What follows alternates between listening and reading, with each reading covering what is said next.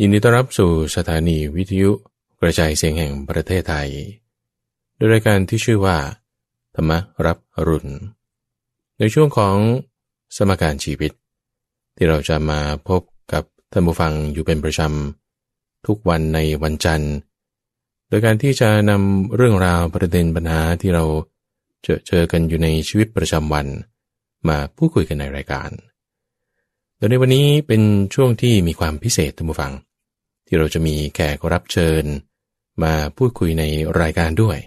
เพื่อให้รายการของเรานั้นมีความสีสันมีความกว้างขวางมีเรื่องราวที่จะสามารถนำมาปรับใช้ในชีวิตประจำวันได้ท่านผู้ที่จะมาเป็นแขกรับเชิญในรายการวันนี้ท่านก็เป็นคนที่อยู่ไม่ไกลนี่เองท่านผู้ฟังคือเป็นผู้ที่เป็นนักจัดรายการของทางสถานีวิทยุกระจายเสียงแห่งประเทศไทยจะมีมาหลายรายการด้วยกันคิดว่าท่านผู้ฟังก็คงจะได้เคยยินเสียงของท่านผู้นี้อยู่เป็นประจำนั่นก็คือคุณทรงพลชูเวศคุณทรงพลชูเวศอยู่ในสายของเราแล้วครับกราบนมัสการพระอาจารย์และสวัสดีผู้ฟังทางบ้านครับเจริญพรที่ท่านผู้ฟังได้ยินเสียงคุณทรงพลเนี่ยก็คือเพราะว่าเราจะนำมาพูดคุยกันโดยในทุกสัปดาห์แรกของเดือนในช่วงสมการชีวิตก็จะเชิญคุณทรงพลเนี่ยมาพูดคุยประเด็นปัญหาที่เกี่ยวกับในชีวิตประจำวันว่าเราจะนำธรรมะไปใช้กันได้อย่างไรทีนี้ว่าก่อนที่เราจะเริ่มไปในประเด็นปัญหาของสัปดาห์นี้เนี่ยอยากจะให้คุณทรงพลนี่แนะนำสักนิดหนึ่งแนะนำตัวซะก่อนว่าเผื่อท่านผู้ชมท่านฟังที่อาจจะยังไม่ได้คุ้นเคยกับคุณทรงพลเนี่ยทราบก่อนว่าตอนนี้ทำอะไรอยู่ที่ไหนแล้วก็จะรายการอะไรบ้างของทางสวท.เชิญบานครับผมก็รับราชการนะครับที่สถานีวิทยุกระจายเสียงแห่งประเทศไทยกรมประชาสัมพันธ์ตอนนี้ก็จัดรายการบันทึกสถานการณ์นะครับทุกวันจันทร์ถึงวันศุกร์ 8 โมงเช้าถึง 9 โมงเช้าครับอ๋อซึ่งในช่วงของรายการบันทึกสถานการณ์นี่ก็คือการที่เราจะแบบเอาเรื่องราวข่าวมาพูดคุยนั่นเองถูกไหมใช่ครับแล้วก็เรื่องของสถานการณ์ปัจจุบันนะครับมีการสัมภาษณ์นะครับหน่วยงานต่างๆนะครับสำหรับเรื่องราวที่อยู่ในโลกทุกวันนี้นะครับให้ผู้ฟังเท่าทันข่าวแล้วก็สถานการณ์ทุกวันครับโอเคทีนี้ว่าในสำหรับสัปดาห์นี้เรื่องราวที่เราจะมาพูดคุยกันคุณสมบัติก็คือเรื่องผีเป็นเรื่องลี้ลับเหนือธรรมชาตินะครับที่หลายคนก็สงสัยว่าตกลงผีมีจริงหรือไม่มีจริงเพราะว่าคนหลายคนเขาก็บอกว่าสิ่งที่เรามองไม่เห็นมันก็ไม่ได้หมายความว่ามันไม่มีจริงเสมอไปนะเหมือนเช่นเชื้อโรคเนี่ยสมัยก่อนเนี่ยเรามองไม่เห็นเราก็คิดว่ามันไม่มีต่อไปมีกล้องจุลทรรศน์ขึ้นมาคนเขาก็เลยเห็นว่ามันมีเชื้อโรคจริงนะครับหรือเรื่องของคลื่นต่างๆคลื่นวิทยุเครื่องโทรทัศน์สมัยก่อนไม่มีเครื่องรับเราก็ไม่รู้มันมีพอมันมีโทรทัศน์มีวิทยุปุ๊บเนี่ยเราถึงรู้ว่ามันมีคลื่นวิทยุคลื่นโทรทัศน์นะก็เลยเปรียบเทียบกันว่าผีเนี่ยเรายังไม่มีเครื่องรับเรายังไม่มีเครื่องตรวจสอบว่าเฮ้ยมันมีจริงหรือเปล่าเนี่ยเราก็อย่าไปคิดว่ามันไม่มีจริงก็แล้วกันใช่ใช่ในประเด็นที่คุณทรงพลพูดถึงว่าพวกเชื้อโรคพวกจุลินทรีย์อะไรต่างๆที่เราเมื่อก่อนเราไม่มีกล้องจุลทรรศน์อย่างนี้ใช่ป่ะ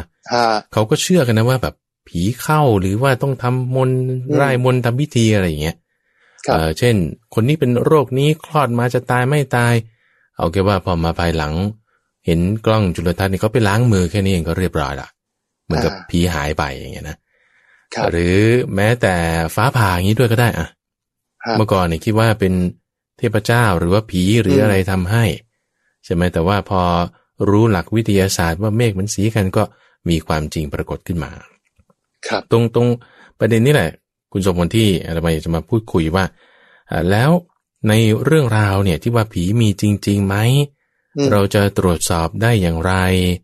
และเราจะมีวิธีการปฏิบัติอย่างไรแล้วผีเนี่ยมีกี่ประเภทแล้วเรามีประเภทด้วยล่ะใช่มีคำว่าผีเนี่ยเอาอันดับแรกก่อนคุณสมพลก็คือในพระไตรปิฎกเนี่ยเขาจะมีคำแปลมาจากคำว่ามนุษย์มนุษย์ครับมนุษย์เนี่ยหมายถึงที่ไม่ใช่มนุษย์โอเคนะที่ไม่ใช่มนุษย์เนี่ยก็มีหลายอย่างนะเช่นว่าสัตว์เดรัจฉานอย่างเงี้ยสุนัขเนี่ยก็ไม่ใช่มนุษย์ใช่ไหมยังมีพวกเชื้อโรคยังมี เทวดายังมีสัตว์นรกยังมีเปรตอสุรกายอะไรที่ไม่ใช่มนุษย์เนี่ยเราเรียกว่าอมนุษย์โอเคนะมีคำนี้อยู่ในพระไตรปิฎกทีนี้ว่าในพระไตรปิฎกถ้าเราไปเสิร์ชหาคำว่าผีเนี่ยนะพอพึ่งสระอีเนี่ยเราจะเจออยู่บ้างแล้วถ้าเราดูย้อนกลับไปในภาษาบาลีเนี่ยท่านแปลมาจากคำว่าอะไรเนี่ยท่านจะใช้คำว่ามนุษย์นี่เองครับมนุษย์นี่เองทีนี้มนุษย์เนี่ยก็มีหลายแบบอยากจะพูดถึงประสบการณ์เรื่องผีซะก่อนเพราะว่าความเรื่องผีนี่คือสิ่งมีชีวิตอย่างที่เราคุยกันไปในตอนต้นรายการเนี่ยนะคุณสมบัตินะประเด็นเนี่ยมันไม่ได้อยู่ที่ว่าสิ่งมีชีวิตนั้นน่ะมีหรือไม่มีอันนั้นยังเป็นเรื่องรองประเด็นที่สำคัญก็คือความกลัวที่เกิดขึ้นความกลัวที่เกิดขึ้นซึ่งบางทีความกลัวที่เกิดขึ้นเนี่ยคนที่กลัวผีเนี่ยนะคุณสมบัติแบบโอ้โหแบบ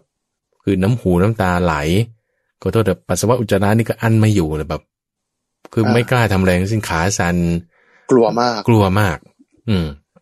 กลัวมากยังมีเรื่องผีอีกมากมายที่เราจะหาฟังหาดูได้หนังผีเรื่องไหนออกมาเนี่ยคุณชอบไปดูนะเพราะว่ามันเป็นเรื่องตื่นเต้นลึกลับเหนือธรรมชาติใช่ไหมแล้วก็หลอกให้เรากลัวตื่นเต้นเนี่ยไอ้ตรงนี้แหละที่จะเป็นข้อเสียกว่าด้วยซ้ำในความที่ว่ายิ่งกว่าตัวผีนั้นด้วยซ้ำมีท่านผู้ปฏิบัติธรรมหลายๆคนในครั้งก่อนๆนะคุณสมบัติที่วัดป่าดอนไฮโศกเนี่ยก็มีสุภาพบุรุษท่านหนึ่งก็ไปนอนอยู่ที่กุฏิหลังหนึ่งซึ่งเมื่อก่อนที่พักที่วัดป่าดอนไฮโศกเนี่ยมันก็ไม่ได้จะดีเหมือนอย่างในปัจจุบันนี้นะมันก็จะเป็นกุฏิหญ้าแล้วก็ไปอยู่ริมน้ำคุณสมบัติลองนึกดูนะอยู่วัดใช่ไหมวัดป่าด้วยนะอยู่ริมบึงใหญ่เป็นกุฏิหญ้าตอนกลางคืนเนี่ยผู้ชายคนนี้เนี่ยเขาก็ได้ยินเสียงอยู่รอบกุฏิทั้งคืนเลยครับเขาก็กลัวมากว่าโอ้ยเนี่ยผีเนี่ยมาวิ่งเดินรอบกุฏิฉันนอนไม่ได้เลยคืนนั้นนี่แบบตัวสั่นทั้งคืนเลยทีนี้พอวันรุ่งขึ้นมาดูดีๆเนี่ยนะก็แบบมาหาพระเอาเรียกพระไปดูด้วยเนี่ยคือเนื่องจากว่าช่วงนั้นเนี่ยเป็นช่วงหน้าฝนครับแล้วกบเนี่ยบางทีมันก็มาหาอาหารคุณสมบูรณ์นึกออกมากบเนี่ยมาหาอาหารกบมันก็กระโดดไปคือพอกบมันกระโดดลงไปมันเจอเศษใบไม้อะไรที่มันอยู่ที่พื้นดินก็เป็นเสียงควบไปตามจังหวะเหมือนคนเดินอย่างนี้ทีนี้ว่าประเด็นคือความกลัวที่เกิดขึ้นเนี่ยคิดว่าเสียงนั้นน่ะคือผีก็จะมาเพราะเราไม่รู้มันคืออะไรจริงๆมันคือกบแล้วก็ทำให้เขาเนี่ยกลัวมากจนกระทั่งว่าทำอะไรไม่ถูกจิตใจไม่สงบจิตใจไม่สงบทำอะไรไม่ถูกแล้วก็มีแต่ความกลัวความหวาดหวั่นจิตใจแบบนี้ถ้าเผื่อว่าเป็นอะไรไปตายไปตกนรกนะอ้าวทำไมล่ะครับความกลัวเนี่ยทำให้ถึงขั้นตกนรกหมกไหม้เลยนะครับใช่เพราะว่าเป็นโมหะไงเป็นโมหะถ้าในขณะที่ว่าจิตสุดท้ายเนี่ยมีความสำคัญไงคุณสมบูรณ์ที่ว่าคนเราเนี่ยพอจะทำกาละหรือตายไปเนี่ยครับถ้าบอกว่าจิตเนี่ยระลึกถึงเรื่องที่ไม่ดีเป็นมิจฉาทิฏฐิต่อให้ได้สะสมบุญมาในชาตินั้นมากเพียงไรก็ตามเนี่ยในวาระสุดท้ายก่อนที่จะทำการตายกาละเนี่ยมีไประลึกถึงมิจฉาทิฏฐินิดหน่อยปุ๊บไปตกนรกได้ทันทีเป็นไปได้เพราะฉะนั้นความกลัวที่เกิดขึ้นเนี่ยเป็นลักษณะของโมหะแน่ที่เราไม่รู้ว่าสิ่งนั้นคืออะไรแล้วก็มีความกลัวเกิดขึ้นซึ่งในเรื่องความกลัวตรงเนี้ยนี่คือเป็นลักษณะที่ว่าไม่ใช่ผีจริงๆนะไม่ใช่ผีจริงๆไม่ใช่แบบผีแบบที่ว่าเป็นหวือมาอย่างเงี้ยนะครับแต่นี้เป็นกบอย่างที่ว่าทีนี้ที่เป็นผีจริงๆเลยอ่ะประสบการณ์อย่างชนิดที่แบบคนเคยเจอพวกดวงวิญญาณอะไรอย่างเงี้ยซึ่งก็จะปฏิเสธไม่ได้ว่าไม่มีเพราะว่าเรื่องผีบางอย่างนี่เราก็เคยได้ยินได้ฟังมาครับแต่ไม่อยากจะเล่าแชร์ประสบการณ์สัก 2-3 อย่างเกี่ยวกับเรื่องผีเนี่ยนะมีหลวงตาคนหนึ่งที่วัดเนี่ยท่านเล่าให้ฟังท่านบอกเล่าให้ฟังว่าตอนที่ท่านบวชเป็นเนนสมัยเด็กๆเนี่ยนะคือท่านตอนนี้อายุ70แล้วเนี่ย ตอนสมัยที่ยังเป็นเนนอยู่เนี่ยตอนนั้นปี2500ปี2500แล้วก็อยู่ที่วัดแห่งหนึ่งริมแม่น้ำโขงก็มีเนนอยู่3คนอยู่ด้วยกันนั่นคือเนนชัยเนนสมแล้วก็ท่านผู้นี้คือเนนล่าท่านชื่อล่าปรากฏว่าวันนั้นเนี่ยเนนสมเนี่ยไปกินอาหารประเภทหนึ่งที่เขาเรียกว่าส้มผักเสี้ยนคุณสมบัติรู้จักอาหารอีสานมันจะมีเป็นผักที่เขาเอามาดองเปรี้ยวเนี่ยนะดองไว้สัก 2-3 วันเนี่ยแล้วมันก็จะมีรสเปรี้ยวกินกับข้าวเหนียวก็อยู่ท้องไปได้ก็เรียกว่าส้มผักเสี้ยนปรากฏว่าก็กินกันทั้ง3คนนี่แหละฉันกันด้วยกันทั้ง3คน3เนนแล้วปรากฏว่าไม่รู้เป็นยังไงเนนสมนี่ฉันเข้าไปเสร็จแล้วก็ปวดท้องอย่างมากปวดท้องอย่างมากฉันไปตั้งแต่ตอนเช้าพอตกบ่ายมาปวดท้องมากคืนนั้นพอตกเย็นมาตายเนนสมเนี่ยตายเลยเพราะว่าสมัยก่อนเนี่ยเรื่องเกี่ยวกับยาธาตุยาอะไรมันไม่มีนะพอมีโรคแบบนี้เกิดขึ้นไม่ได้จะมีความไวในเรื่องของยาปุ๊บมันก็ลมตีมีเชื้ออะไรต่างๆก็ตายเนนสมเนี่ยตายพอตายเสร็จแล้วเนี่ยในคืนนั้นเลยนี่คือเนนล่าที่เล่าให้ฟังนะคุณสุพลก็ปรากฏว่าพอตกกลางคืนมาเนี่ยสถานตรงที่กินข้าวเนี่ยเขาจะมีจานวางอะไรเรียงเอาไว้ตากผึ่งเอาไว้อยู่เนี่ยคืนนั้นก็มีจานแบบตกลงมาจากที่วางเอาไว้เนี่ยเพลงตกลงมาตลอดเลยแล้วก็เหมือนกับมีลมพัดเข้ามาในห้องที่เนนล่าเนี่ยพักอยู่เนนล่านี่ก็สมัยก่อนไม่มีไฟฟ้าคุณสมบัติก็จุดเทียนจุดตะเกียงก็เหมือนกับว่ามีใครไม่รู้มีเงาผ่านมาแล้วก็มาเป่าลมอยู่ที่ตะเกียงจะดับก็ไม่ดับเหมือนกับให้แสงมันหลีลงเนี่ยเนนล่านี่กลัวมากเลยกลัวจนกระทั่งแบบว่าเอาผ้ามาคลุมโปงตัวสั่นคืนนั้นก็อยู่คนเดียวกลัวจนกระทั่งเช้าขึ้นมาพอตื่นเช้าขึ้นมาแล้วเขาก็ทำพิธีกรรมเอาทำประสาทผึ้งเนี่ยนะอุทิศส่วนบุญให้คนตายคือเนนสมปู่ล่าเนี่ยเล่าให้พระอาจารย์ฟังเกี่ยวกับเรื่องการที่เนนสมเนี่ยตายไปแล้วก็เหมือนเป็นผีอาจจะมาหยอกล้อเล่นอย่างเงี้ยให้เกิดความกลัวอย่างมากก็เลยบอกว่าผีเนี่ยมีจริงนี่ประสบการณ์ที่ปู่ล่าเนี่ยเจอมาทีนี้มีเรื่องผีอื่นอะไรไหมที่คุณสมบูรณ์ได้มีประสบการณ์เคยเจอมาครับโดยส่วนตัวเนี่ยไม่เคยเจอตรงๆนะครับแต่ว่ามีคนเล่าให้ฟังนะครับเป็นเรื่องเล่าเนี่ยเรื่องของเปรตเปรตเนี่ยเขาบอกว่าเป็นมนุษย์ที่สมัยมีชีวิตอยู่เนี่ยทำบาปกรรมขั้นสูงสุดพอตายไปแล้วเนี่ยก็ไม่ได้ไปผุดไปเกิดต้องเป็นเปรตต้องชดใช้กรรมนะครับก็จะมีตัวสูงเท่าเสาไฟฟ้าเนี่ยแหละแล้วปากเท่ารูเข็มแล้วก็มือใหญ่เท่าใบลานนะครับก็จะออกมาตอนกลางคืนหรือว่าก่อนที่ฟ้าจะสว่างนะครับเขาบอกว่าหลายคนเนี่ยก็จะเห็นนะครับโดยเฉพาะเรื่องเล่าเรื่องของเปรตพระสุทัศน์ก็บอกว่าสมัยก่อนเนี่ยมีคนเห็นกันบ่อยสมัยโน้นนะครับแล้วก็อีกฝากฝั่งหนึ่งก็บอกว่าเฮ้ยมันไม่ใช่เปรตหรอกแต่ว่ามันเป็นเงาของเสาชิงช้าเพราะแถวนั้นมีเสาชิงช้าใช่ไหมฮะเขาก็เลยบอกว่าเนี่ยบางทีมันอาจจะไม่ใช่เปรตนะมันอาจจะเป็นเสาชิงช้าแต่คนก็เถียงก็บอกว่าโอ้เห็นกับ2 ตาเลยแหละตอนกลางคืนบอกว่าเนี่ยเปรตแล้วก็มีเสียงเรียกร้องเสียงร้องด้วยนะครับตอนกลางคืนนะครับอันนี้ก็มี2 ฝากฝั่งที่บอกว่ามีจริงกับไม่มีจริงอันนี้ก็คือเรื่องของเปรตวัดสุทัศน์แล้วก็บางวัดเนี่ยเขาก็มีเรื่องเล่าเหมือนกันบอกว่ามีมัคคทายกของวัดมัคคทายกของวัดเนี่ยก็จะอยู่ใกล้ชิดพระแล้วก็เงินบริจาคญาติโยมเนี่ยเขาก็จะเป็นคนรวบรวมพอเขารวบรวมปุ๊บเนี่ยก็ไม่ได้นำส่งวัดเอาไปเข้าตัวเองไปสร้างบ้านสร้างเรือนแล้วก็ใช้จ่ายนะครับพอตายไปเนี่ยก็กลายเป็นเปรตไม่ได้ผุดไปเกิดนะครับเขาเลยบอกว่าเปรตเนี่ยก็คือมนุษย์ที่ทำบาปทำกรรมขั้นสูงสุดละจนถึงขั้นสูงสุดเนี่ยจนกลายเป็นเปรตนะครับอันนี้ก็คือเรื่องเล่าทีนึงเปรตเนี่ยก็เป็นสิ่งมีชีวิตประเภทหนึ่ง เนี่ยเขาจะใช้ศัพท์ที่เรียกว่าอบายภูมิสี่อบายภูมิสี่ก็คือกำเนิดเดรัจฉานนรกเปรตวิสัยแล้วก็อสูรกาย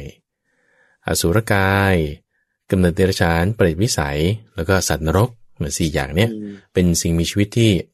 จะได้รับความทุกข์อยู่อย่างมากเลยสัตว์นรกนี่ทุกข์ที่สุดรองลงมาก็จะเป็นอสูรกายรองลงมาก็เปรตรองลงมาก็สัตว์เดรัจฉานตามลำดับขั้นคือถ้าสัตว์เดรัจฉานเนี่ยบางทีก็ยังมีความสุขอยู่บ้างเช่นสุนัขเอากระดูกไก่มีเนื้อติดนิดนึงให้มันกินมันมีความสุขมากบางทีมันยังได้มีตัวเมียบ้างอะไรบ้างแต่ว่ามันถูกล็อกอยู่ในสภาวะนั้นเนี่ยอยู่การช้านานนี่คือสัตว์เดรัจฉานยังมีความอิ่มบ้างยังมีความสุขบ้างแต่ถูกขังอยู่ในสภาวะนั้นน่ะอยู่นานเปรตนานเหมือนกันแย่กว่าอีกตรงที่ว่าต้องมาหิวอยู่ตลอดเวลาหรือได้รับทุกข์อยู่ตลอดเวลาจะมาอิ่มอย่างเงี้ยไม่มีอสุรกายก็แย่ลงไปอีกในความที่ว่าจะมีรูปร่างน่าเกลียดด้วยระยะเวลานี่ก็นานกว่าอีกสัตว์นรกนี่แย่ลงไปอีกในความที่ว่าจะหาความสุขแบบเปรตนี่ยังมีบางทียังมีวันออกบ้างเช่นถึงเวลาที่ญาติมาทำบุญให้เขาก็หลุดจากความเป็นเปรตได้หรือว่าได้รับอาหารบ้างมีช่องทางมีรู้ทางให้บ้างจะมี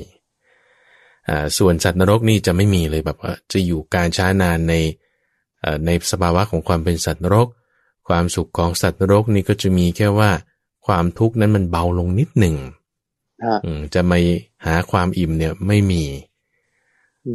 นี่ลักษณะอบายภูมิสี่ที่แตกต่างกันครับทีนี้พระอาจารย์ครับ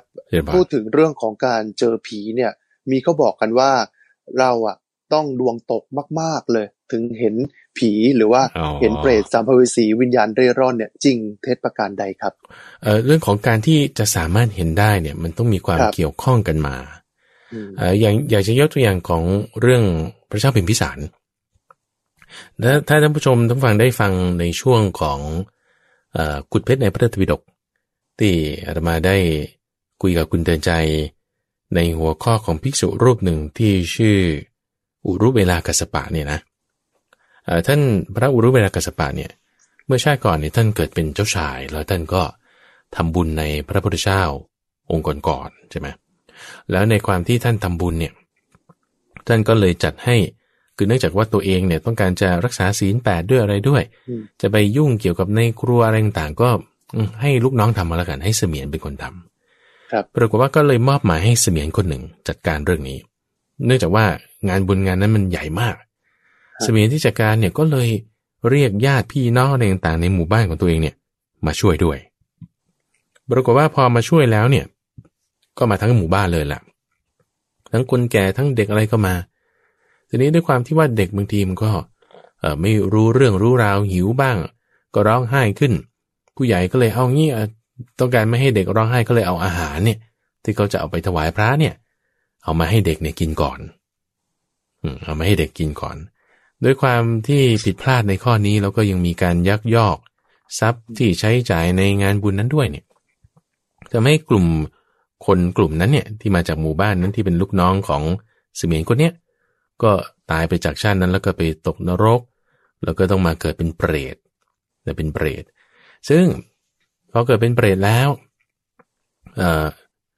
เปรตพวกนี้ก็หิวโหยเพราะว่าไม่ได้รับประทานอาหารนี่เป็นปกติสภาวะของเปรตแต่มันจะมีการจุดปลดล็อกอยู่จุดหนึ่งก็ตรงที่ว่าเงื่อนไขของความที่เป็นญาติกันเป็นญาติกันพระพุทธเจ้าในชาติต่อมานั้นพระพุทธเจ้าองค์อื่นต่อมาเนี่ยนะก็ได้บอกเล่าให้ฟังว่าเปรตพวกนี้ต้องมาเจอกับเสมียนคนนี้ซะก่อนซึ่งเสมียนคนนี้พอเขารู้ถึงความที่ว่ามีญาติของฉันในการก่อนที่ทำกรรมไม่ดีมาแล้วต้องทำบุญอุทิศให้เนี่ยเขาจะรับได้ชาตินั้นที่เกิดมาในสมัยพระพุทธเจ้าโคดมของเราเนี่ยก็คือพระเจ้าพิมพิสารพระเจ้าพิมพิสารนี่คือเสมียนคนนั้นเสมียนคนนั้นแล้วมีอยู่คืนหนึ่งที่พระเจ้าพิมพิสารเนี่ยที่ในชาติก่อนเกิดเป็นเสมียนที่ช่วยให้พระอุรุเวลากัสสปะดำเนินการทำบุญนั่นนะมีอยู่คืนหนึ่งเนี่ยท่านนอนอยู่ในพระราชวังแล้วก็ได้ยินเสียงเปรตแล้วก็เห็นเปรต แล้วก็แบบทั้งขาทั้งตัวทั้งเสียงมันเนี่ยโอ้ตกใจกลัวมากคิดว่าชีวิตฉันนี่คงจะไม่รอดแล้วก็สงสัยทำกรรมมันหนักมากทำไมถึงมาได้ยินเสียงเหมือนในนรกเสียงที่น่ากลัวแบบนี้นั้นไม่เคยได้ยินเลยตกใจมากอันนี้คือพระราชานะคือพระเจ้าพิมพิสารนะคุณทรงพลเห็นเปรตอ่ะก็เลยมีความคิดว่าโอ้สงสัยจะทำยังไงดีจะเรียกปุโรหิตมาสั่งการบูชายันให้คนอื่นตายแทนตัวเองอะไรอย่างเงี้ยนะมีความคิดไปทางนั้นแต่เผอิญมีเพื่อนดีคือกัลยาณมิตรชักชวนไปหาพูดคุยสอบถามกับพระพุทธเจ้านะว่านี่เรื่องนี้มันเป็นยังไงกันแน่พระพุทธเจ้าท่านก็จึงตรวจสอบดูด้วยสัพพัญญุตญาณของท่านความรู้ญาณของท่านเนี่ยนะว่าเสียงที่ได้ยินเนี่ยไม่ใช่ว่าเป็นเสียงรางอะไรที่มันไม่ดีแต่เป็นเสียงเปรตที่ว่าได้ชาติก่อนเนี่ยเคยทำบุญทำกรรมร่วมกันมานั่นแหละจึงให้ได้ยินจุดนี้คือมันไม่จำเป็นว่าเราดวงไม่ดีนะคุณสมบัติเข้าใจไหมแต่เป็นเรื่องที่มันเกี่ยวข้องกันมาตรงนี้เป็นเหมือนกับเครื่องหมายเป็นนิมิตเป็นเครื่องหมายเป็นนิมิตที่ว่าเราต้องทำความดีอุทิศส่วนบุญส่วนกุศลเนี่ยไปให้สิ่งต่างๆเหล่านั้นครับบางคนก็จะไม่ใช่แค่ว่าได้ยินเสียงนะคุณสมบัติบางคนจะเกี่ยวกับเปรตนี่ก็ส่วนหนึ่งบางคนอาจจะเกี่ยวกับพญานาคบางคนอาจจะมักจะเห็นพวกดวงวิญญาณอะไรพวกนี้อยู่เรื่อยๆอันนี้เป็นเครื่องหมายที่บ่งบอกว่าจุดหนึ่งก็คือพวกนี้เขามาขอส่วนบุญครับมาขอส่วนบุญเราก็ทำบุญอุทิศให้อันนี้สำคัญครับก็แสดงว่าเมื่อเราเจอผีแล้วเนี่ยสิ่งที่เราควรจะทำต่อไปเนี่ยก็คืออุทิศส่วนบุญส่วนกุศลให้กับเขาใช่ไหมครับถูกต้องอันนี้สำคัญคือมีคนเขาพูดตลกกันนะคุณทรงพลว่าถ้าเจอผีเนี่ยขอหวยก่อน ว่าเลขเนี่ยมันจะออกอะไรเนี่ยนะครับโอ้แต่ถ้าคุณเจอผีจริงๆเนี่ยคุณจะมามีสติสัมปชัญญะขอเลขได้จริงเหรอใช่ไหมมีลูกศิษย์คนหนึ่งวิ่งก่อนเลยมีลูกศิษย์คนหนึ่งคุณทรงพลเขาอยู่ที่จังหวัดชุมพรครับเขาเล่าให้ฟังนะเขาอยู่ที่จังหวัดชุมพรตอนนั้นเนี่ยไปเรียนหนังสือแล้วก็นั่นคือปี2525เลยนะซึ่งบ้านสมัยก่อนเนี่ยเป็นบ้านไม้แล้วก็เรียงต่อกันไปเนี่ยแหละครับเขาเล่าให้ฟังคุณสมพลว่าเขาก็อยู่ที่บ้านชั้น2เขาเป็นบ้านไม้2ชั้นปรากฏก็มีเพื่อนบ้านก็อยู่ที่บ้านไม้ของตนแต่ว่าเหมือนกับว่ามันเป็นเนินเขาอย่างเงี้ยนะบ้านของเขาเนี่ยก็สูงกว่าบ้านของเพื่อนบ้านอยู่สักประมาณ2 ศอกสูงกว่าประมาณ2 ศอกก็เป็นเนินลาดลงไปปรากฏว่าในขณะที่เขาอยู่ชั้น2เนี่ยของเขาเนี่ยก็จะสูงกว่าชั้น2ของเพื่อนบ้านนิดหนึ่งจะมีหน้าต่างอยู่บานหนึ่งที่เป็นเหมือนกับหน้าต่างห้องน้ำอย่างเงี้ยนะคุณทรงพลที่มันจะสูงขึ้นไปนิดนึงเป็นหน้าต่างสำหรับระบายอากาศอย่างเงี้ยหน้าต่างนี้ก็ไม่ได้กว้างอะไรมากแค่พอสักประมาณศอกเดียวไม่ถึง50 เซนดี50 คูณ 50 เซนปรากฏว่าด้วยความที่มันอยู่สูงมันก็จึงอยู่พอดีกับระดับสายตาของคนพวกนี้ของฤาษีคนนี้ครับก็ปรากฏว่าเขาก็เห็นมองไปข้างบ้านกลางวันเลยนะคุณสุพลเห็นว่าเนี่ยมีชายแก่คนหนึ่งเขาก็ยื่นหน้าออกมาดูซึ่งบ้านไม้สมัยก่อนเนี่ยบางทีก็มีปลวกขึ้นไงเขาก็ยื่นหน้าออกมาดูว่าเขาเรียกอะไรรอยปลวกอ่ะรอยปลวกที่มันจะทำเป็นแนวทางเดินขึ้นมาจากพื้นใช่ไหมมันก็กินดินขึ้นมาเป็นรอยดินขึ้นมามันก็จะไปกินตามหลังคาก่อนกินจากข้างบนลงมาจากข้างล่างมาถึงข้างล่างนี่คือลักษณะของปลวกเขาพอมองออกมาดูเนี่ยเขาก็มาดูรอบๆว่าไอ้รอยแนวปลวกเนี่ยมันอยู่ตรงไหนแล้วเขาก็หดหน้าขึ้นไปแล้วเขาก็ยื่นมือมาเคาะตรงจุดที่บริเวณปลวกที่มันเดินผ่านเพื่อให้มันไล่มันหนีไปครับชายผู้นี้คนที่เป็นเจ้าของบ้านเนี่ยเขาก็เลยบอกว่าต้องขยับซ้ายนิดนึงนะครับตรงนี้ถูกแล้วเนี่ยคือเหมือนกับบอกให้เขาคนชายแก่คนเนี้ยเขารู้ว่าตำแหน่งของปลวกแนวปลวกเนี่ยมันอยู่ตรงไหนจะได้เคาะให้มันโดนแล้วปลวกมันจะได้หนีไปครับเหตุการณ์นี้ก็ผ่านไป 2-3 วันไม่มีปัญหาปรากฏว่าพอในสัปดาห์ต่อมาเพื่อนบ้านที่เขาอยู่บ้านข้างๆเนี่ยเขาก็มีลูกที่ไปเรียนโรงเรียนเดียวกันก่อนมาจากโรงเรียนแล้วก็เลยชวนกันไปทำกันบ้านที่บ้านของตน ก็คือจะเข้าไปในบ้านกับเพื่อนบ้านแล้วนะปรากฏเข้าไปก็อยู่ห้องพักก็อยู่ชั้น2ก็จึงวิ่งขึ้นไปชั้น2กันดูอะไรต่างๆก็เลยมองเห็นชายคนนี้เขาก็มองเห็นว่าโอ้หน้าต่างที่เรามองเข้ามามันอยู่ตรงนู้นอันดับแรกก่อนเลยคุณสมบัติเขาก็เอะใจว่าทำไมหน้าต่างนี่มันสูงนะสูงแบบเหมือนกับหน้าต่างห้องน้ำที่ใช้ระบายอากาศเนี่ยไม่ใช่ว่าคุณจะชะโงกคอขึ้นมาแล้วคุณจะโผล่ไปได้ต้องสูงจริงๆต้องสูงจริงๆหรือว่าต้องเอาบันไดมาซึ่งบันไดก็ต้องสูงมากเหมือนกันใช่มันไม่ใช่ว่าจะปีนขึ้นไปแล้วไปทำงานได้ก็เลยงงๆเหมือนกันพอเดินไปอีกหน่อยหนึ่งเห็นแท่นบูชาเหมือนกับว่าเป็นหิ้งพระนี่แหละครับหิ้งพระที่เห็นเนี่ยก็มีธูปเทียนมีอะไรต่างๆปากอยู่เต็มไปหมดเลยแล้วก็เก่ามากด้วยมีเหมือนกับขี้ธูปแล้วก็ใยแมงมุมอยากย่ายอะไรต่างๆเกาะอยู่เนี่ยครับแล้วพอมองทะลุเข้าไปตรงนั้นเนี่ยเขาเห็นรูปของบุคคลคนหนึ่งซึ่งเหมือนกันกับที่คนที่ผ่านออกมาเคาะปลวกนั่นเลยลูกศิษย์คนนี้คุณทรงพลเขาเห็นภาพนี้ปุ๊บเนี่ยนะสันหลังเขาเสียววาบเลยโอ้ตายแล้วเราเจอผีแล้วครับก็คือคนที่มาเคาะปลวกนั่นแหละเหมือนกับว่าเป็นเจ้าของบ้านคุณลุงที่เขาเฝ้าอยู่ที่บ้านนั่นแหละแล้วเขาตายไปแล้วแล้วก็มาอยู่ที่บ้านนั้นตลอดเสียวหลังวาบปุ๊บเนี่ยรีบวิ่งลงมาจากชั้น2เลยคุณสมพลไม่ได้คิดว่าจะขอหวยหรือว่าจะอะไรแบบวิ่งหนีก่อนผมเชื่อว่าหลายคนฟังอยู่ว่าคนลุกสู้เหมือนกันนะครับแบบว่าเสียวหลังวาบเลยว่าโอ้มันเป็นได้ขนาดนี้ครับซึ่งตรงนี้แหละที่ว่าพอเราเจอเรื่องพวกนี้แล้วเนี่ยเราจะมีสติสัมปชัญญะที่จะทรงอยู่ได้ไหมเลยอยากจะทบทวนเรื่องราวที่ว่าอย่างคนในสมัยพุทธกาลเนี่ยถ้าเขาเจอพวกมนุษย์เนี่ยเขาทำกันยังไง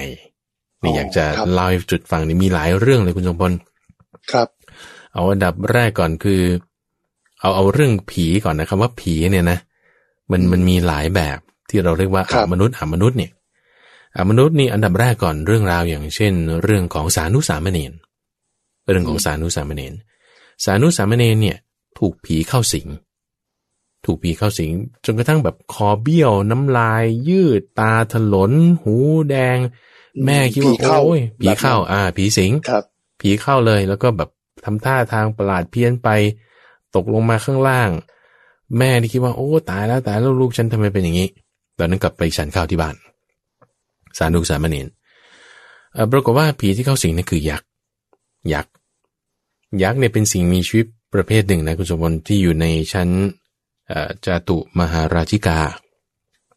คือเทวดามี6ชั้นแรกนี่เราเรียกว่าจาตุมหาราชิกามียักษ์มีคนทันมีนาคถ้าจะไม่ผิดจะเป็นครุฑด้วยครับอย่างที่เรา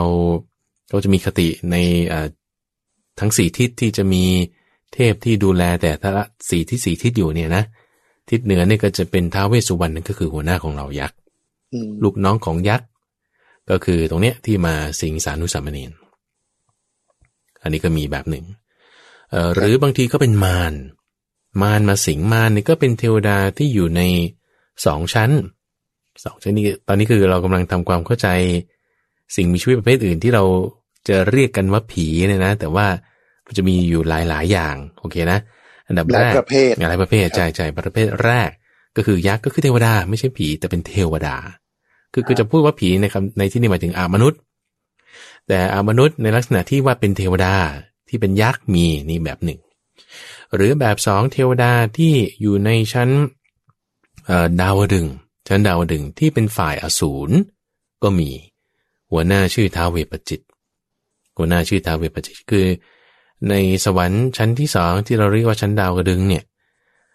มีหัวหน้าที่ชื่อว่าท้าวสกเทวราชที่เรามักจะเรียกว่าเป็นพระอินทร์ท้าวอมรินทราชเนี่ยพระอินทร์มีคู่อริที่เป็นฝ่ายอสูรที่เรียกว่าท้าวเวปจิตอันนี้ก็มีแบบประเภทที่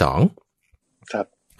หรือประเภทที่3ที่สูงขึ้นไปอีกเป็นเทวดาที่อยู่ในชั้นปรินิมิตสวัสดีที่มาคอยตามกวนพระพุทธเจ้าตอนที่ออกบวชแล้ว ที่ขี่ช้างมาทำท่าน่ากลัวให้พระพุทธเจ้ากลัวตอนก่อนที่จะตรัสรู้แล้วก็มาตามคอยกวนต่างๆนานามาทูลให้พระพุทธเจ้าปรินิพพานมาคอยแกล้งไม่ให้ได้บิณฑบาตบ้างอะไรเงี้ยนะมาสิงชาวบ้านให้มาคอยด่าบ้างอย่างเงี้ยก็มีอันนี้มารชนิดที่เรียกว่าเป็นปรินิมิตสวัสดีอยู่ในชั้นนั้นก็มีอันนี้คือประเภทที่3ครับหรือถ้าต่ำลงไปนี่คือที่ว่าเป็นเทวดาเนาะ3แบบหรือที่ต่ำลงไปก็จะมีที่เป็นอสุรกายเปรตแล้วก็สัตว์นรกก็มีอีก3อย่างที่ไม่ใช่มนุษย์แล้วก็มีกายละเอียดสามารถที่จะแบบบางทีเราก็เห็นได้ในบางครั้งบางคราวครับอันนี้คือผีที่ว่าเป็นหลายประเภทครับมีเรื่องเล่าอันนี้มาในพระสูตรที่ชื่อว่าภาลบัณฑิตสูตรคุณสมบัติที่พระพุทธเจ้าเล่าให้ฟังถึงสัตว์นรกว่าในนรกเนี่ยที่เขาเรียกว่าเป็นอเวจีมหานรกเนี่ยก็คือจะเป็นประตูเป็นกำแพงเหล็กอยู่4ด้านแล้วกำแพงเหล็กเนี่ยก็จะมีไฟพุ่งออกมาจากฝาด้านเหนือถึงฝาด้านใต้ฝาด้านตะวันออกถึงฝาด้านตะวันตกฝาด้านบนถึงฝาด้านล่างฝาด้านล่างถึงฝาด้านบนทั้ง6ทิศทางเนี่ยมีไฟพุ่งออกไปหมดเลยทีนี้ว่าจะมีประตูอยู่4ทิศสัตว์นรกเนี่ยอยู่ในนั้นก็ถูกเผาอยู่เนี่ยก็พยายามที่จะวิ่งหาทางออกจะมีอยู่ครั้งหนึ่งนานมากต่อการนานไกลประตูด้านหน้าเปิดพวกสัตว์นรกเนี่ยก็จะรีบวิ่งไปเลยแต่พอจะถึงปุ๊บประตูปิดตึมออกไม่ได้ก็จะเสียใจมากทีนี้ในอรรถกถารายละเอียดเนี่ยเขาอธิบายไว้บอกว่าจะมีบางครั้งบางคราวที่ว่าประตูเปิดแล้วหนีออกไปได้หนีออกไปได้ทีนี้ไอ้ตรงที่ว่าหนีออกไปได้นี่แหละก็ไปเจอนรกกลุ่มอื่นๆก็จะเจอถูกนายนิบาลทำร้ายอะไรต่างๆนี่นะทีนี้บางทีก็หนีออกไปได้จนกระทั่งมาถึงแดนโลกมนุษย์มีบางครั้งบางคราวที่ว่าสัตว์นรกเนี่ยหนีออกจากนรกมาได้เข้าใจไหมทำให้บางคนเนี่ยก็ไปเจอสัตว์นรกประเภทนี้ที่อยู่ในสภาวะความเป็นอยู่ในมนุษย์โลกมนุษย์เนี่ยแหละทีนี้ด้วยความที่สัตว์นรกเนี่ยเขาถูกทำร้ายถูกทุบตีอะไรเขากลัวมากแล้วความที่ท่าทางรูปลักษณ์เนี่ยมันไม่น่าดูแน่นอนทำให้คนเห็นเนี่ยก็กลัวเข้าใจไหมคนเห็นสัตว์นรกประเภทนี้ที่หลุดออกมาเนี่ยเขาก็กลัวสัตว์นรกพอเห็นคนอื่นกลัวตัวเองก็ดีใจขึ้นมาว่าโอ้คนอื่นก็กลัวเหมือนฉันเหมือนกันเขาก็มีความสบายใจขึ้นมาตรงจุดนี้นะนี่แหละจึงเป็นจุดที่ว่าทำไมเราถึงมักจะได้ยินว่าผีเนี่ยชอบหลอกชอบไปหลอกคนนั้นคนนี้ถ้าประเภทของสัตว์นรกก็คือว่าชอบทำให้คนอื่นน่ะกลัวเพื่ออะไรตัวเองจะได้สบายใจเพราะอะไรเพราะตัวเองก็กลัวเหมือนกันผีเนี่ยมันก็กลัวเหมือนกันโดยเฉพาะยิ่งสัตว์นรกประเภทนี้ก็กลัวเหมือนกันก็ทุกข์เหมือนกันพอเห็นคนอื่นทุกข์ตัวเองพอใจเพราะว่าทุกข์ด้วยกันอย่างเงี้ยนะครับมันเป็นแบบนี้ครับพอพูดถึงเรื่องของการได้เจอผีแล้วพระอาจารย์บอกว่าพอเราเจอปุ๊บเนี่ยเราจะต้องทำบุญอุทิศส่วนกุศลให้กับเปรตสัมภเวสีวิญญาณเล่ร่อนตัวนั้นใช่ไหมครับใช่แล้วเรื่องของการทำบุญล่ะครับอุทิศส่วนบุญส่งกุศลยังไงให้ไปถึงนะครับในเรื่องนี้ก็มีที่พราหมณ์คนหนึ่งก็มาถามพระพุทธเจ้าในเรื่องนี้แหละว่าบุญที่เราทำอุทิศให้เนี่ยท่านใช้คำนี้นะว่าทำอุทิศให้เนี่ยจะรู้ได้ยังไงว่าถึงใช่คำว่าทำอุทิศให้เนี่ยหมายความว่าทำในนามของคนนั้นอย่างเช่นว่าคุณไปวัดแล้วคุณก็ถวายทานแล้วก็คิดว่าจะให้ทานที่เราถวายเนี่ยตกไปถึงเปรตหรือว่าผีหรือว่าอะไรที่มาทำเป็นสัญญาณให้เราได้รับรู้รับทราบอย่างเงี้ยประเด็นมันคือตรงนี้ว่าพระพุทธเจ้าบอกอย่างนี้บอกว่าสัตว์ประเภทไหนๆก็ตามเนี่ยนะเขาจะมีอาหารของเขาจะมีอาหารของเขาเช่นมนุษย์เนี่ยก็จะมีอาหารของสัตว์มนุษย์เราก็กินข้าวกินปลากินผักอะไรเงี้ยนะสัตว์เดรัจฉานก็จะมีอาหารของสัตว์เดรัจฉานโอเคนะอย่างเช่นสุนัขมันกินกระดูกไก่ที่มีเนื้อติดนิดนึงหรือกินเศษอาหารเราก็ไม่ได้เอาจุดนั้นมากินเทวดาก็จะมีอาหารของเทวดาเพราะฉะนั้นเนี่ย อย่างเวลาที่เราทำบุญอุทิศให้ในความที่ว่าเอาอาหารก่อนอันนี้เรื่องเงื่อนไขคืออาหารเนี่ยอุทิศให้กับบรรพบุรุษที่คิดว่าเขาล่วงลับไปเขาเป็นเทวดาคิดว่าเขาจะได้เขาจะไม่ได้เพราะว่าเขาก็จะมีอาหารของเขาเทวดายกเว้นเปรตประเภทเดียวที่ชื่อว่าปรัตถตูปชีวีเปรตปรัตถตูปชีวีเปรตซึ่งจะได้รับอานิสงส์เป็นอาหารประเภทนั้นที่เราทำไปให้ทำอุทิศให้เช่นคุณทำข้าวราดแกงเขียวหวานอย่างเงี้ยนะแล้วคิดว่าคนที่เราทำอุทิศให้เขาจะได้กินจะได้เฉพาะประเภทเปรตที่เรียกว่าปรัตถตูปชีวีเปรตเท่านั้นที่เขาจะได้รับส่วนบุญนี้เป็นอาหารนี้ที่ทำให้คลายหิวได้โอเคแต่ถ้าเป็นประเภทอื่นเนี่ยเขาจะไม่ได้เราก็จะมีอาหารของเขาโดยเฉพาะยิ่งสัตว์นรกเนี่ยมันจะไม่ได้กินอะไรมันก็จะไม่ได้แต่ทั้งนี้ทั้งนั้นไม่ใช่หมายความว่าเราจะไม่ทำพระพุทธเจ้าเนี่ยท่านบอกว่าเอาถ้าบอกว่าญาติที่เราทำอุทิศให้เขาไม่ได้รับเนี่ยญาติเราอื่นก็จะได้รับญาติเราอื่นที่เป็นเปรตประเภทเนี้ยก็จะได้รับเอาแล้วถ้าผมว่าญาติเราอื่นที่เราไม่มีที่เป็นเปรตประเภทนี้ทำไงญาติเราอื่นอีกก็จะต้องได้รับแล้วพระพุทธเจ้าท่านยืนยันอย่างนี้คุณสมบูรณ์บอกว่าแน่นอนเลยว่าจะมีญาติของเราบางเหล่าเนี่ยที่อยู่ในสภาวะเปรตที่เป็นปรัตถตูปชีวีเปรตเนี่ยแน่นอนมีแน่นอนครับทีนี้อย่างไรก็ตามนี่คือส่วนที่ว่าเป็นอาหารนะอาหารครับทั้งนี้ทั้งนั้นยังมีบุญที่เกิดขึ้นอีกนอกเหนือจากอาหารเข้าใจไหมคือเปรตเนี่ยเขาก็ต้องกินข้าวเพื่อที่คลายหิวก็จะมีความสุขตรงจุดนี้ได้มากกว่าสัตว์นรกแต่ว่าบุญอื่นๆที่เกิดขึ้นนอกจากอาหารนี้ก็มีบุญอื่นๆนอกจากอาหารก็มีเพราะฉะนั้นอย่างสมมติเราทำทานอุทิศให้กับญาติเราที่ล่วงลับไปแล้วครับถึงแม้ว่าเขาจะไม่ได้รับอาหารนั้นแต่เขาก็ยังได้รับบุญแน่นอนอุทิศบุญเนี่ยไปให้ได้อย่างนี้นะครับเวลาเราทำบุญเนี่ยนะครับ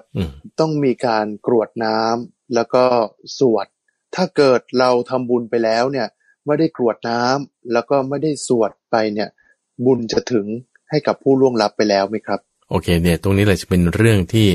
เดิมมีมาในนิทานธรรมบทเกี่ยวกับเรื่องของพระเจ้าพิมพิสารนี่แหละคุณสมบัติครับที่มีการกรวดน้ำการกรวดน้ำที่เขาเอามาทำเนี่ยก็คือว่าเป็นเครื่องหมายอย่างเราอาจจะเคยดูหนังดูภาพยนตร์ที่เขาจะมีการหลั่งน้ำไปพระสัตยาอย่างเงี้ยนะสาบานน้ำอย่างเงี้ยนะโดยใช้น้ำเนี่ยเป็นเหมือนว่าเป็นร่วมในพิธีกรรมในการที่จะหลั่งลงเพื่อที่จะแสดงถึงสัตยาบันอย่างใดอย่างหนึ่งในสมัยก่อนเขาก็จะเหมือนกับเป็นเซ็นสัญญากันเอาหลั่งน้ำลงในมือแล้วก็เป็นการเซ็นสัญญาแล้วว่าฉันให้จริงๆอย่างเงี้ยทีนี้ในรูปแบบนี้คือเป็นสัญลักษณ์โดยในครั้งนั้นที่เริ่มทำมาตั้งแต่แรกเลยก็คือพระเจ้าพิมพิสารนี่แหละทำคือตอนนั้นเนี่ยพอพระเจ้าฉันข้าวเสร็จเรียบร้อยแล้วก็เอาน้ำเนี่ยไปล้างมือท่านเอาน้ำเนี่ยไปล้างมือท่านแล้วก็พูดเรื่องนี้ขึ้นมาก็เลยทำให้เป็นมีเหมือนกับเป็นสัญลักษณ์ว่าอันนั้นก็หลั่งน้ำหยาดน้ำแล้วก็พระพุทธเจ้าก็แสดงทำให้ฟังก็เลยเป็นพิธีกรรมที่ว่าพอพระสงฆ์มีการให้พรแล้วเราก็กรวดน้ำด้วยชุดนี้ทีนี้น้ำเนี่ยเป็นแค่สัญลักษณ์เฉยๆคุณสมบัติรู้ไหมประเด็นก็คือว่าถ้าเราไม่มีบุญสมมติว่าเราไม่ได้ทำบุญแล้วคุณจะไปกรวดน้ำเนี่ยมันไปไม่ถึงเพราะมันไม่มีบุญที่เกิดจากการกระทำแต่ถ้ามีบุญเราสมมติเราให้ทานแล้วเรารักษาศีลแล้วเราอุทิศส่วนบุญส่วนกุศลให้เนี่ยจะมีน้ำหรือไม่มีน้ำเนี่ยไม่ใช่ประเด็นสำคัญครับไม่ใช่ประเด็นสำคัญประเด็นสำคัญนี่คือต้องมีบุญประเด็นสำคัญนี้ต้องได้ทำบุญโอเคนะครับเรื่องของการทำบุญนะครับพระอาจารย์ครับเรื่องของการทำบุญอุทิศส่วนกุศลให้กับญาติพี่น้องที่ได้ล่วงลับไปแล้วพระอาจารย์ก็ได้พูดไปแล้วมาดูเรื่องการทำบุญบ้างการทำบุญเนี่ยเดี๋ยวนี้คนก็ทำบุญด้วยเงินตรากันหลายคนก็มีการบริจาคทรัพย์นะครับเขาเลยสงสัยกันว่าอย่างผมเนี่ยบริจาคเงิน20 บาทคนข้างๆบริจาคเงิน100 บาทแล้วก็มีคนเขาก็มาบอกว่าเนี่ยทำบุญด้วยเงินเยอะๆสิทำบุญด้วยเงินเยอะๆแล้วเนี่ยก็จะได้บุญมากๆได้บุญมากผมก็เถียงไปว่ามันน่าจะอยู่ที่ใจนะใจเราอยากจะให้เนี่ยมันก็ต้องอยู่ที่ใจแหละมันไม่ได้จะอยู่ที่เงินตรา เขาก็สวนกลับมาบอกว่าอ้าวแล้วถ้าเกิดจิตใจของเราทั้งสองคนเนี่ยคนอยากจะให้เนี่ยอยากจะให้เท่ากันแต่คนนึงให้20 บาทไอ้คนนึงให้100 บาทคนให้100 บาทเนี่ยก็ต้องได้บุญมากกว่าสิในกรณีที่จิตใจเนี่ยที่อยากจะให้เท่ากันในเรื่องของบุญเนี่ยเอาคำนี้ก่อนคุณทรงไปเพราะว่าบริบทที่เราใช้คำว่าบุญในคนไทยเราเนี่ยมักจะหมายถึงการให้ทานเท่านั้นแต่ว่าบุญเนี่ยเกิดได้จากหลายอย่างเรียกว่าบุญญกิริยาวัตถุ10นะเอาอย่างง่ายๆเช่นให้ทานเนี่ยก็อย่างหนึ่งรักษาศีลก็ได้บุญการนั่งสมาธิภาวนาก็ได้บุญบุญเนี่ยท่านเรียกว่าเป็นชื่อของความสุขว่างี้บุญเนี่ยคือชื่อของความสุขเราสละออกเราก็ได้ความสุขเรานั่งสมาธิจิตเป็นสุขนี่เราได้สุขเลยเรารักษาศีลไม่เบียดเบียนเขาให้ชีวิตเขาอันนี้ก็เป็นบุญเป็นความสุขได้ทีนี้ที่คุณทรงพลถามเนี่ยก็คือเฉพาะเจาะจงมาในเรื่องของบุญที่เกิดจากการให้ทานโอเคนะบุญที่เกิดจากการให้ทานในเรื่องนี้พระพุทธเจ้ามีครั้งหนึ่งเห็นรู้สึกจะแม่นางตอนนั้นยังไม่ได้บวชกำลังถวายทานในท่านพระสารีบุตรและท่านพระมหาโมคคัลลานะแล้วก็มีภิกษุสงฆ์เนี่ยจำนวนมากเป็นบริวารพระพุทธเจ้าก็เลยบอกว่าการให้ทานในครั้งนั้นเนี่ยได้บุญมากนะด้วยเหตุปัจจัย6อย่างด้วยเหตุปัจจัย6อย่าง3อย่างเป็นของผู้ให้อีก3อย่างเนี่ยเป็นของผู้รับโอเคนี่คือถ้าเราจะสงสัยนะว่าเราจะให้บุญได้มากหรือได้น้อยดูที่อะไร3อย่างของผู้ให้3อย่างของผู้รับ3อย่างของผู้ให้ในอันดับแรกก็คือว่ามีศรัทธาไหมก่อนให้ถ้ามีศรัทธาก่อนให้จิตนั้นจะน้อมไป2ระหว่างให้เนี่ยมีศรัทธาไหมถ้ามีศรัทธาระหว่างให้เนี่ยจิตนั้นจะมีความปลื้มใจจะมีความเลื่อมใสขออภัยจะมีความเลื่อมใสแล้วข้อที่3คือหลังให้เนี่ยมีศรัทธาไหมถ้ามีศรัทธาหลังให้เนี่ยจิตนั้นจะมีความปลื้มใจนะก่อนให้ศรัทธานะจะมีความจิตจะน้อมไป2ระหว่างให้มีศรัทธานะจิตก็จะเลื่อมใสและ3หลังให้มีศรัทธานะจิตก็จะมีความปลื้มใจ3อย่างของผู้ให้ก่อนระหว่างและหลังให้มีศรัทธาส่วนผู้รับก็ต้องมีอีก3อย่างคือ1ราคะ2โทสะและ3โมหะเนี่ยหมดไหมหรือกำลังปฏิบัติเพื่อที่จะหมดราคะโทสะหรือโมหะนี้ใช่หรือไม่ถ้าตามเงื่อนไขทั้งผู้รับ3อย่างทั้งผู้ให้3อย่างเนี่ยบุญที่เกิดขึ้นจากการให้นั้นเนี่ยมีอานิสงส์มากได้บุญมากจะว่าแบบเหมือนน้ำทะเลในมหาสมุทรเนี่ยกี่ลิตรเนี่ยประมาณไม่ได้มากปานนั้นเพราะฉะนั้นถ้าเรากลับมาดูในที่บทสนทนาที่คุณจงพลคุยกับเพื่อนอย่างเงี้ยนะครับก็อยู่ที่ว่าสิ่งที่เราให้นั้นน่ะ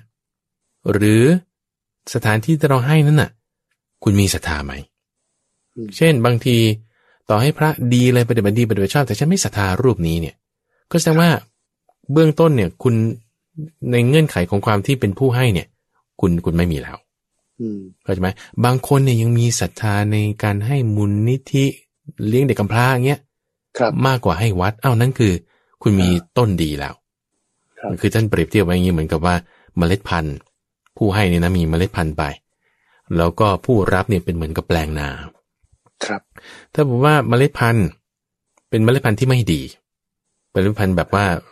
ฟีบแล้วก็ไม่ใช่พันธุ์ดีอย่างเงี้ยนะอันนี้คือผู้ให้ว่ามีศรัทธาไหมถ้าศรัทธาน้อยก็จะเป็นเมล็ดพันธุ์ไม่ดีถ้าศรัทธาสูงก็จะเมล็ดพันธุ์ดีโอเคนะทีนี้ผู้รับเนี่ยเปรียบเสมือนกับแปลงนาถ้าบอกว่ามีราคะโทสะโมหะมากอันนี้คือแปลงนาที่แบบว่าไม่ค่อยมีน้ำมีก้อนดินมีวัชพืชอยู่มากคือมีราคะโทสะโมหะมากหว่านผลลงไปมันจะได้บุญไม่ค่อยมากได้ผลไม่ค่อยดีแต่ถ้าบอกว่าคนที่มีราคะโทสะโมหะน้อยหรือไม่มีเลยเนี่ยอันนี้เปรียบเหมือนกับแปลงนาที่ไม่มีวัชพืชมีน้ำดีดินร่วนเหมาะสมนี่เป็นแบบนี้ทีนี้ของผู้รับเนี่ยบางทีเราก็ไม่รู้หรอกว่าคนนี้เขามีราคะโทสะโมหะมากน้อยหรือไม่มีอย่างไร นี่พระพุทธเจ้าจึงแนะนำว่าเรามีศรัทธาตรงไหนเราก็ให้ตรงนั้นเถอะเพราะอย่างน้อยเราควบคุมตัวของเราได้ในความที่เรามีศรัทธาถ้าเรามีศรัทธาในมูลนิธิเลี้ยงเด็กกำพร้าช่วยเหลือคนชราหรือช่วยเหลือคนยากไร้คุณให้ไปตรงนั้นอันนี้คือเหมือนเรามีเมล็ดพันธุ์ดีให้ไปโอเคนะมันก็ต้องดูผู้ให้แล้วก็ดูผู้รับด้วยอันนี้สำคัญครับจำนวนเงินนี่มันสำคัญไหมครับไม่ได้พูดถึงเลยไงไม่ได้พูดถึงเลยไม่ได้พูดถึงเลยนี่ครับตัวนี้สำคัญว่าไม่ได้เกี่ยวข้องกับว่าจำนวนเงินเลยไงว่ามากหรือน้อยคือหนำซ้ำด้วยซ้ำคุณทรงพลว่าถ้าบางคนเนี่ยเขามีความคิดอย่างนี้ว่าช่วยฉันให้20 บาทเองมันน้อยนะอันนี้เศร้าหมองทันทีศรัทธาคุณตกทันทีหรือในทางตรงกันข้ามฉันให้100 บาทเนี่ยฉันมากแล้วนะคุณก็เศร้าหมองทันทีเพราะว่าคุณเย่อหยิ่งแล้วทานที่ให้นั้นน่ะมันเศร้าหมองทันทีเพราะฉะนั้นเราไม่ควรจะคิดว่านี่มันน้อยหรือมันมากเพราะว่าถ้าเราคิดว่านี่น้อยเกินไปจิตคุณก็เศร้าหมองเหมือนกับเมล็ดพันธุ์เราก็แบบเป็นเมล็ดพันธุ์แย่ถ้าคิดว่าเนี่ยมันมากแล้วไม่มีใครทำได้ฉันเลยเนี่ยฉันดีที่สุดอันนี้ก็เศร้าหมองเมล็ดพันธุ์ที่เอาไปลงนั้นก็แย่ครับแต่ถ้าเราทรงจิตเอาไว้ให้ถูกอย่าทรงจิตเอาไว้ให้ถูกในความที่ฉันมีศรัทธาในการทำตรงนี้แล้วเราจะบริหารจัดการยังไงแบ่งใจทรัพย์ต้องมีเรื่องของงบประมาณต้องมีการทำงบประมาณให้ถูกว่าแบ่งจ่ายใน4 หน้าที่นะ1เลี้ยงตนเองเลี้ยงครอบครัวให้อิ่มน้ำ2รู้จักป้องกัน3สงเคราะห์คนอื่น4นี่แบ่งให้ทานอย่างนี้ใน4 หน้าที่แบ่งให้ถูกต้องแล้วมันตกลงมันเป็นตัวเลขเท่าไหร่ตั้งศรัทธาไว้ให้ถูกอันนี้ได้บุญมากเป็นสิ่งที่ควรทำอันนี้คือเราพูดถึงประเด็นไปในหลายๆเรื่องนะคุณสมพลไม่ว่าจะประเภทของผีต่างๆเนาะแล้วก็เรื่องราวที่เคยเจอมาอย่างรวมถึงเรื่องของการทำบุญอุทิศให้ด้วยครับจุดหนึ่งที่อยากจะสรุปท้ายในที่นี้ที่มาพูดคุยกันในรายการธรรมรับรุณนี่ก็คือว่าคนที่เขาอยู่ในสมัยพุทธกาลเนี่ยเวลาที่เขาเจอผีแล้วเนี่ยนะเขาทำยังไงนั่นสิครับหรือเวลาที่เราเจอผีใช่อยู่เราพูดถึงว่าทำบุญใช่อยู่แต่ว่าณจุดนั้นณโมเมนต์นั้นวินาทีนั้นที่คุณแบบว่าเสียวสันหลังวาบขึ้นแล้วเนี่ยคือหรือว่าฉันโดนผีหลอกหรือเปล่าวะเนี่ยฉันจะทำยังไงโอเคจะมีอยู่หลายๆเรื่องคุณสมพลเอาอันดับเรื่องแรกก่อนที่ว่าแม่ของท่านพระโสนกุติกนะแม่ของท่านพระโสนกุติกนะตอนนั้นเนี่ยตั้งครรภ์จะคลอดลูกแล้วก็ปวดท้องมากเลยตอนคืนนอนไม่หลับตื่นขึ้นมาประมาณสักตี 2 ตี 3นี่แหละเกือบจะยามสุดท้ายแห่งราตรีเข้าสู่ยามสุดท้ายแห่งราตรีนี่ก็เลยมามองไปข้างนอกตอนคืนพระจันทร์เต็มดวงพอดีช่วงนี้แหละประมาณสักอาทิตย์2 อาทิตย์ที่ผ่านมาแต่ในสมัยนั้นนะก็คือเป็นคืนวันอาสาฬหบูชาพอดีในคืนนั้นคืนวันอาสาฬหะในวันที่พระพุทธเจ้าได้แสดงธรรมจักรนั้นแล้วด้วยปรากฏว่าตอนนั้นเนี่ยพระพุทธเจ้าแสดงธรรมจักรที่ป่าอิสิปตนมฤคทายวันใช่ปะอย่างที่เราทราบว่าภิกษุปัญจวัคคีย์หนึ่งในท่านนั้นคือท่านพระราชาโกณฑัญญาท่านก็ได้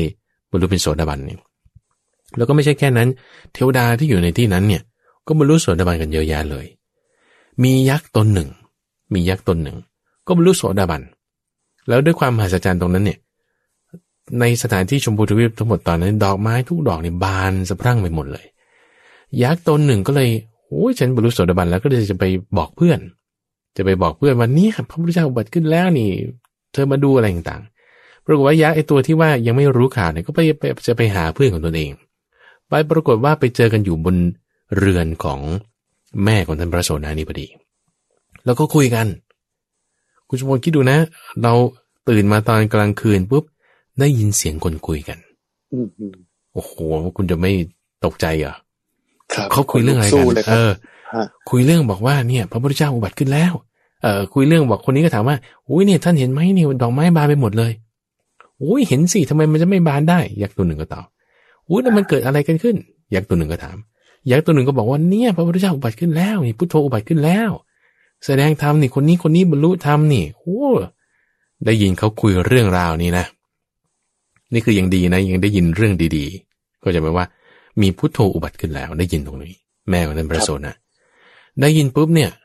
ก็ไม่ได้พูดอะไรแล้วก็ได้ยินแล้วก็ดีใจแล้วว่ามีพุทโธอุบัติขึ้นนี่ คือแล้วถ้าเป็นเราได้ยินเสียงใครคุยกันอยู่ที่ข้างนอกฝาเรือนแล้วเราจะตกใจไหมนี่เขารวบรวมสติสัมปชัญญะได้แล้วฟังเรื่องราวปุ๊บแถมหนำซ้ำยังได้บรรลุธรรมด้วยครับเป็นโสดาบันอันนี้หรือกรณีของอนาถาบิณฑิกเศรษฐี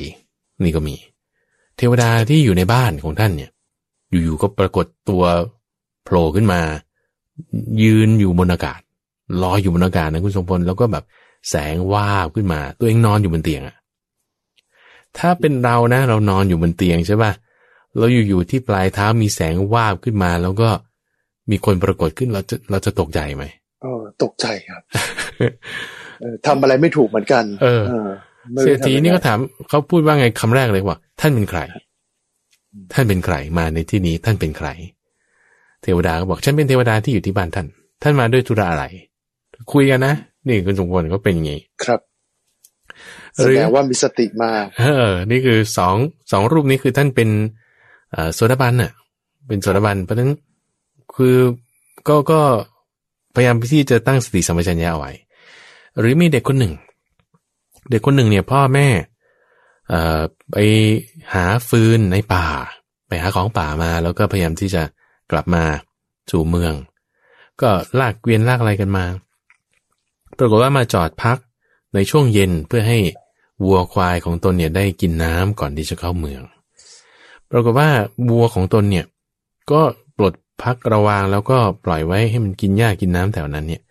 ก็ไม่รู้ยังไงมันเดินติดกันเข้าไปกับวัวฝูงอื่นที่เข้าไปในเมืองก่อนแล้วพ่อก็เลยไปตามแม่ก็ไปตามด้วยก็เลยทิ้งลูกไว้ให้อยู่ที่กองเกวียนคนเดียวปรากฏเอากลับออกมาไม่ทันประตูเมืองปิดซะก่อน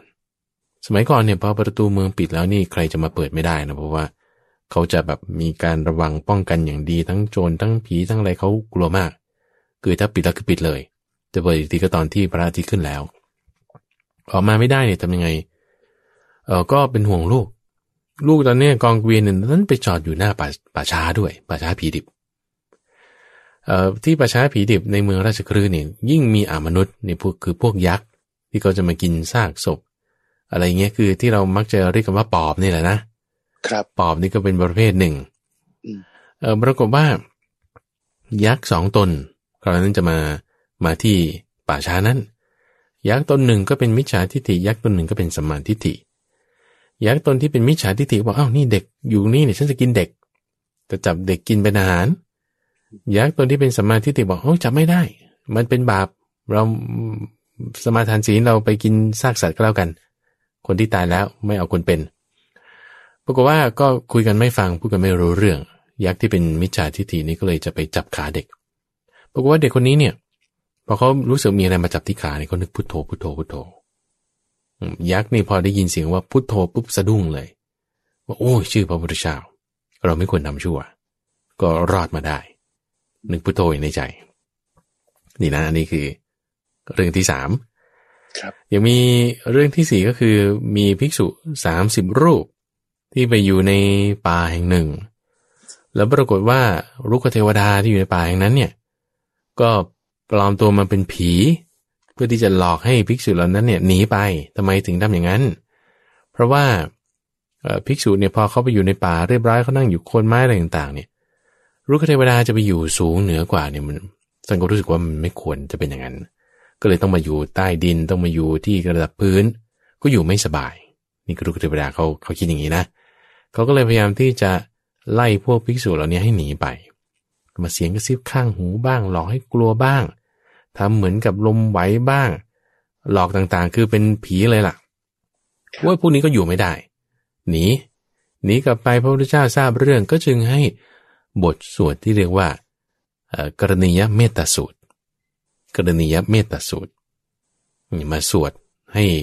แผ่จิตที่เป็นไปด้วยกับเมตตาไปให้เราเทวดาเหล่านั้นก็อยู่กันอย่างเป็นสุขได้และแก้ปัญหาไปได้เราเทวดาได้รู้ถึงว่ามีจิตเมตตาแบบนี้ไม่ได้จะมาเป็นอันตรายก็ไม่ทำร้ายกันก็แบบดีกันขึ้นมาสบายใจได้อย่างนี้นะเพราะฉะนั้นนี่คือเรื่องราวเป็นเบื้องต้นว่าคนในสมัยก่อนเนี่ยเขาเจอสิ่งที่เป็นแบบว่าเป็นมนุษย์เป็นผีเนี่ยเขาพยายามจะรักษาสติสัมปชัญญะตัวอย่างที่เรานึกก่อนได้เลยก็คือนึกพุทโธไว้ก่อนเลย หรือไม่ก็เจริญเมตตาแผ่เมตตาไปให้บุคคลนั้นเลยไปให้สิ่งอะไรที่เราแบบจะไม่รู้น่ะว่าเป็นอะไรบางทีก็เป็นกบบางทีก็เป็นลมบางทีก็เป็นสัตว์หรืออาจจะเป็นมนุษย์อื่นจริงๆอาจจะเป็นยักษ์เป็นเทวดาเป็นเปรตเราก็อุทิศส่วนบุญส่วนกุศลแผ่เมตตาให้เลยอันนี้ควรทำคืออันดับแรกก่อนคือคุณอย่าตกใจไง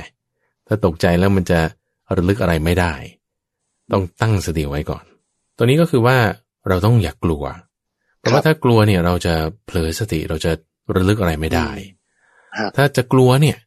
คือมีกลัวต่อบาปดีกว่าโอตตัปปะเนี่ยนะคือความกลัวต่อบาปพอกลัวต่อบาปปุ๊บเราจะนึกถึงบุญได้บุญเนี่ยคืออะไรก็คือความดีเมตตาสตินี่แหละมันจะให้ดีได้กลัวเนี่ยอย่ากลัวผีแต่ให้กลัวบาปซะจะเป็นการดีครับเชิญพรครับโอ้ก็เป็นเรื่องที่น่าสนใจมากเลยทีเดียวนะครับเรื่องของผีแล้วก็สิ่งเหนือธรรมชาติรวมถึงพอเจอผีเนี่ยเราก็ต้องตั้งสตินับพุทโธแล้วก็ทำใจเนี่ยให้ปราศจากความกลัวนะครับแต่ว่าทั้งหลายทั้งปวงเนี่ยเมื่อเจอผีเนี่ยก็ต้องอุทิศส่วนกุศลส่วนบุญไปให้กับเขาด้วยใช่ครับใช่แผ่เมตตาไปให้เลยอย่างนี้ครับแล้วก็วิธีการแผ่ไปให้ถึงเนี่ยพระอาจารย์ก็ได้แนะนำไปแล้วว่าจะต้องมีวิธีการทำยังไงนะครับท่านผู้ฟังก็สามารถนำไปปฏิบัติกันได้ครับโอเคนี่คือในเอพิโซดแรกที่คุณทรงพลมาเป็นแขกรับเชิญในรายการธรรมรับรุณครับซึ่งก็คิดว่าจะเชิญคุณทรงพลมาพูดเรื่องประเด็นต่างๆในบ้านเมืองทุกวันจันทร์แรกของเดือน